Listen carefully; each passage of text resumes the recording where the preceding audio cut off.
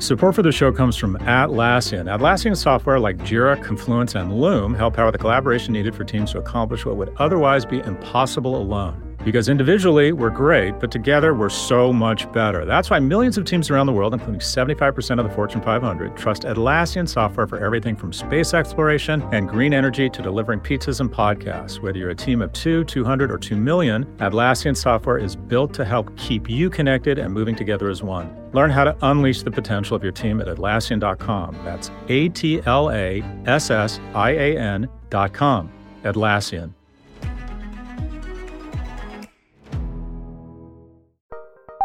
Join Capital Group CEO Mike Gitlin for a new edition of the Capital Ideas Podcast.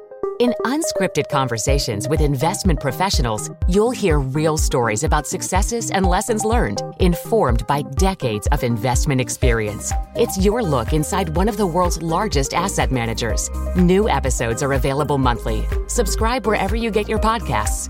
Invest 30 minutes in an episode today. Published by American Funds Distributors, Inc.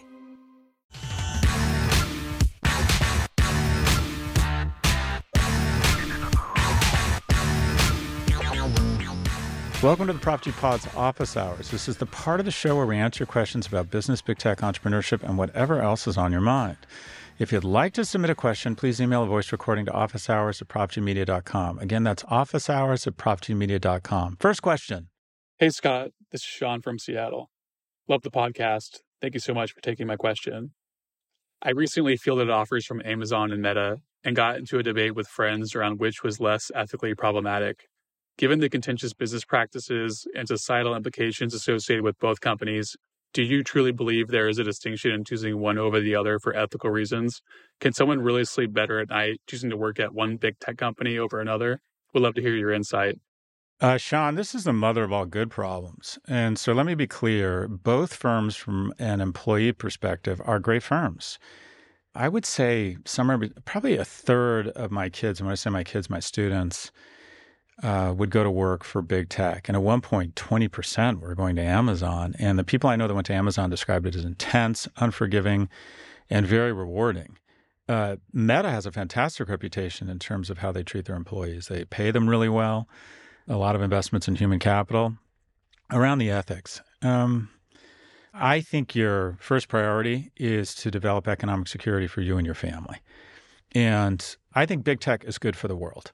I think if we had a button we could press and make big tech vanish, we would not push that button. That we are net gainers from big tech. The problem is with the word net, and that is we're net gainers from pesticides, we're net gainers from fossil fuels, I still believe, but we choose to have emission standards and an EPA.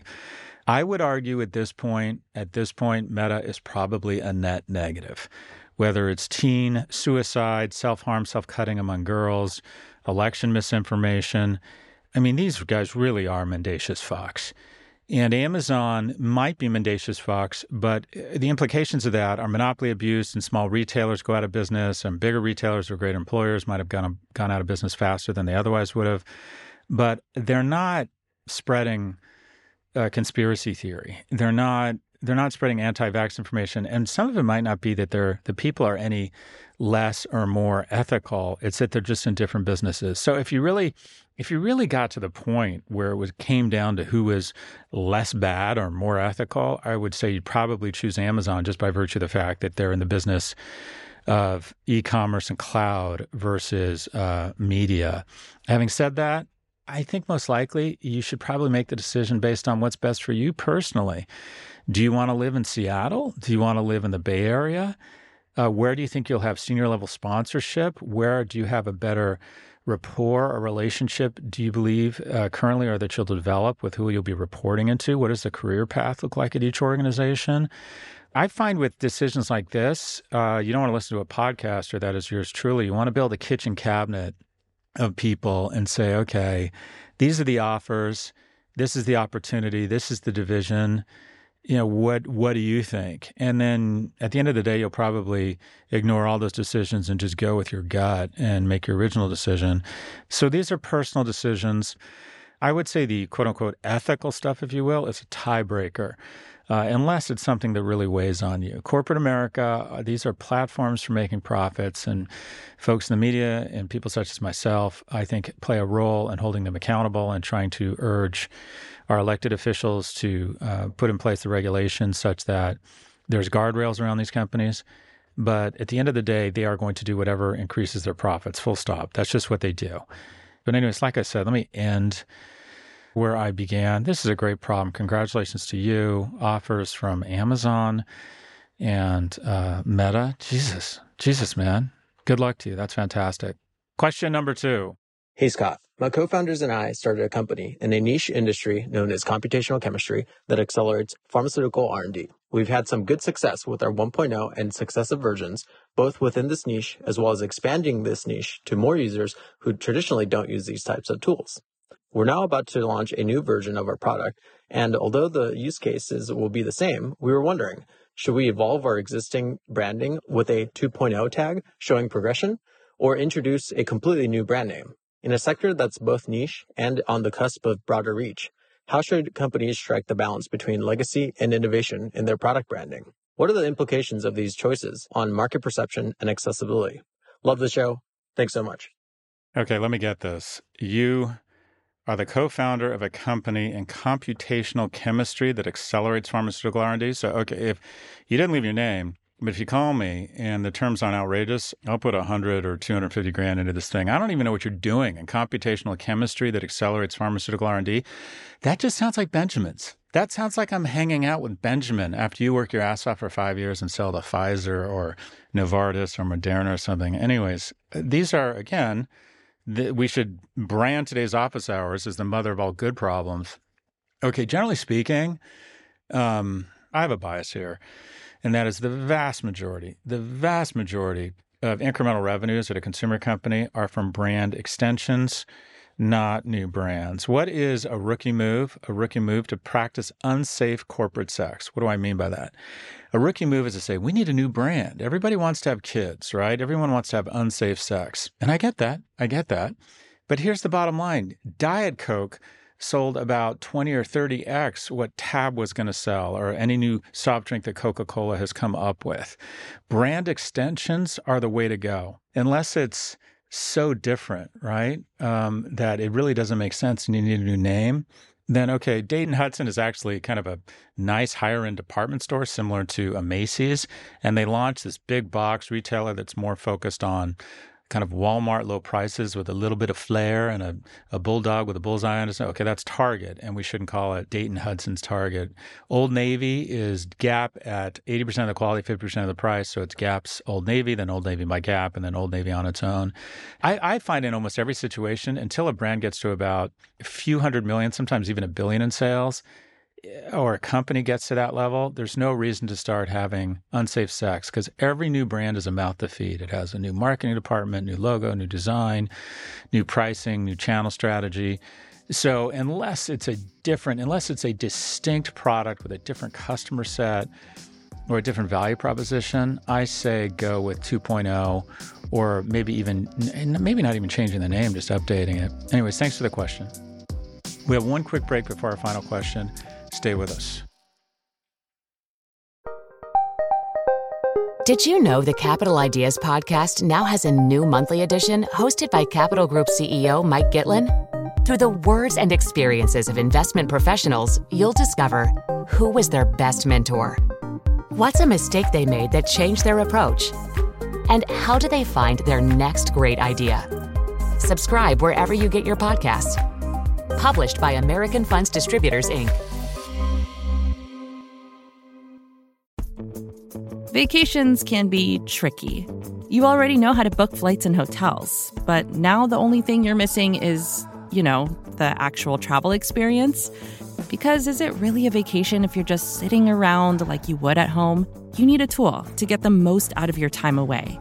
That's where Viator steps in. You can book guided tours, activities, excursions, and more in one place to make your trip truly unforgettable. Viator has over 300,000 travel experiences to choose from. Everything from simple tours to extreme adventures and all the niche, interesting stuff in between. So you can plan something that everyone you're traveling with will enjoy. Real Traveler reviews give the inside scoop from people who already been on the experiences you're considering, so you can plan with confidence. Free cancellation helps you plan for the unexpected. And 24/7 customer support means you can travel worry-free.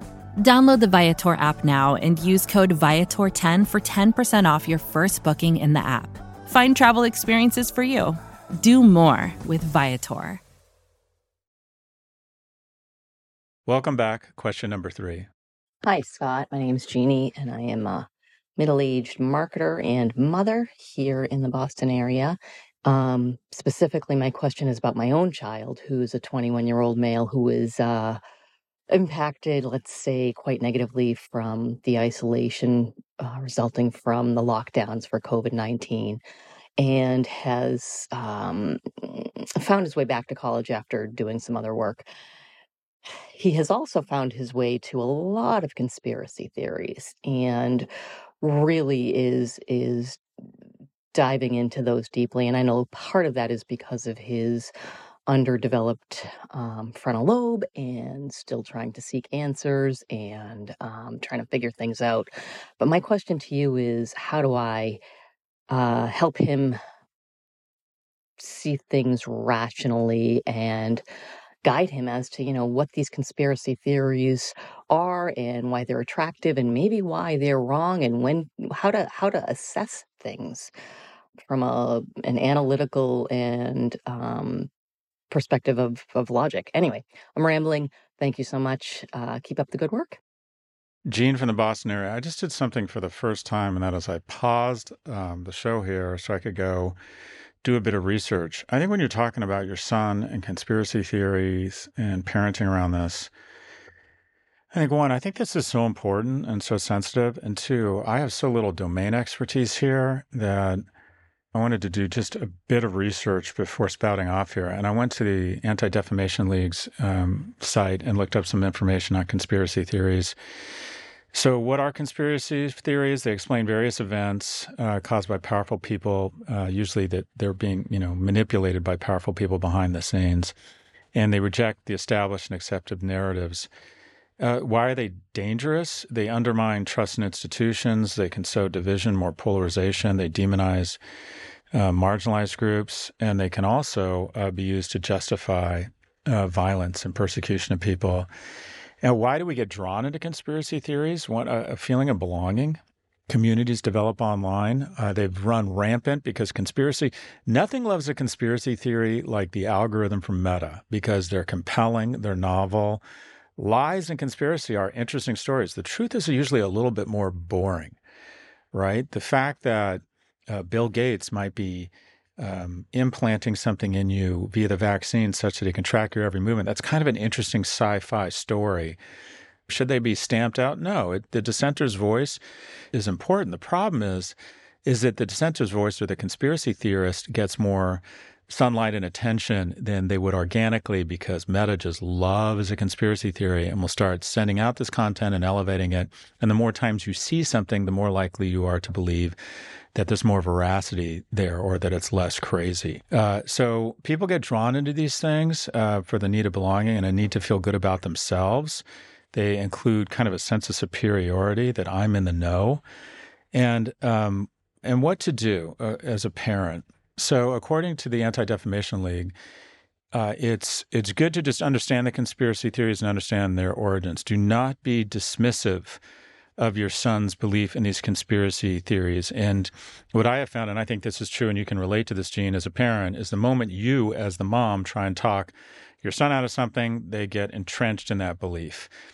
You're supposed to encourage critical thinking by asking open-ended questions, like, why do you think the government would want to, inject something that alters people's DNA? Why do you think Democrats would want to have a pedophile ring in the basement of a pizza shop? Like, just kind of ask questions, or what do you think is going on here? And try not to be judgmental. Obviously, prioritize the person's health, safety, and well-being, and provide help if needed. And do not cut the person out of your life. Like, I cannot have a son in my life that believes, in QAnon or whatever it might be. That doesn't help either. I think it's sort of accepting them. I find with stuff like this, when I'm interviewing someone that just says what I think is just absolute falsehoods. I try and give them the benefit of the doubt and just keep asking them questions and let them arrive, hopefully, at their own conclusions. But I just want to say, Jane, I can't imagine how upsetting this is. Something that really rattles me. And it's a huge disappointment, even though I know why it's happening. My boys don't come to me for advice. I'm not exaggerating. I get hundreds, sometimes thousands of people coming to me for advice like you are about raising kids. I get a ton of young men from the ages of like literally 8 to 48 emailing me and texting me and asking me for advice. But my 13-year-old still does kind of seek my advice, mostly around business. But quite frankly, my 16-year-old just isn't interested in what I think. And I think some of this is ego speaking, but it's really hurtful to me. It upsets me that he doesn't come to me and want to know what I think about stuff or ask for my advice or help on anything. And what I've realized is that, and I trust you realize this, is that it's important for kids to strike out on their own and separate from the pack, if you will, and separate from the parents. And they literally have a hormone and an instinct that says, I need to reject some of the basic principles of my parents and rebel such that I develop the skills to go on my own. And, a more thoughtful and evolved father would say it's important that I embrace or let my son lean into his separation. But I got to be honest, it's really upsetting to me. And I got to imagine also it's got to be really upsetting for you to have your son, and my guess is like most kids, he's probably a good kid, sort of embrace this stuff. I find that big tech is responsible for a lot of it. And I don't think there's a quick fix here. And I think there's more of it. So again, I just want to express empathy that I think this must be very upsetting. 2, I think you have to continue to embrace your son, ask questions, try and understand why he thinks this. Obviously, voice your viewpoint, but engage with him as opposed to shame him and kind of hope for the best here. And to also understand that some of this is just a healthy, natural pulling away. So I want to send you to adl.org/conspiracy-theories. But again, Gene, let me just end where I started. I'm sorry.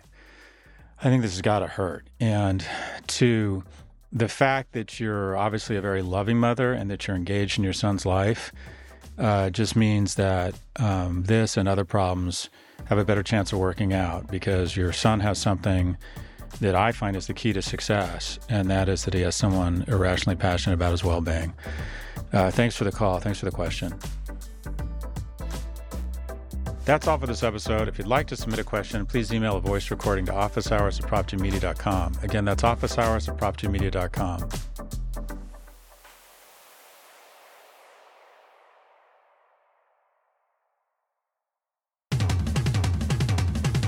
This episode was produced by Caroline Shagrin. Jennifer Sanchez is our associate producer, and Drew Burrows is our technical director.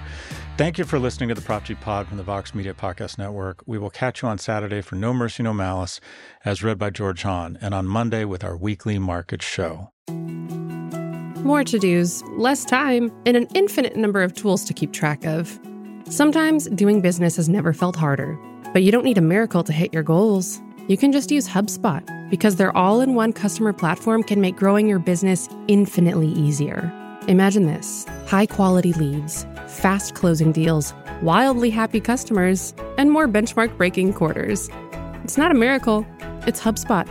Visit HubSpot.com to get started today.